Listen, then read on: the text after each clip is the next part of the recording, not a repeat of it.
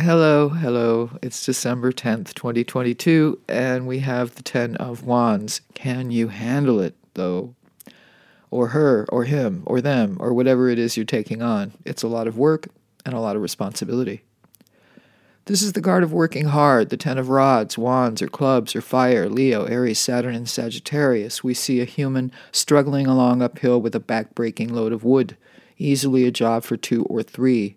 Of the minor arcana, this could literally mean carrying more than is safe, and for entertainment purposes only, in a health reading could mean stress in the shoulders or back. This can be carrying too much weight for one body, literally. The human on the traditional card does look to be, as they would say back in his or her day, judging by the medieval peasant dress, stout. This could be both weight gain and working it off by walking or hiking or even an uphill treadmill setting. You may gain 10 pounds over the holidays and, of course, start working to lose it on the 1st. 1 and 0 is 1. It's the season. This is the poor delivery person loaded down with holiday packages. Being responsible for getting things or people where they need to be on time is stressful.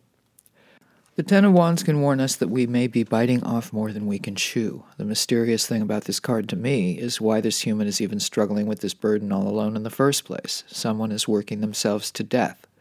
But this is the suit of ambition. This is the card of a workaholic, and every workaholic has their own reasons or motivation.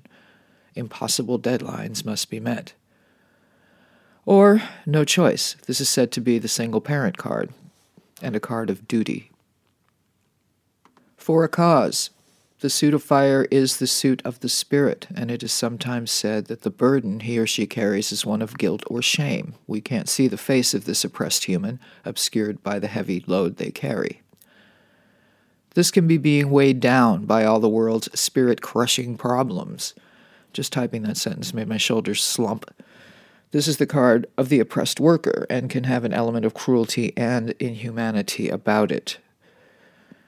The After Tarot shows us the human laying down his burden, and we see 9 of the tall, straight, sprouting branches laying on the grass as he or she rests on a rock, leaning on the 10th. The destination, a house at the top of the long hill, has been reached. Unload, or delegate.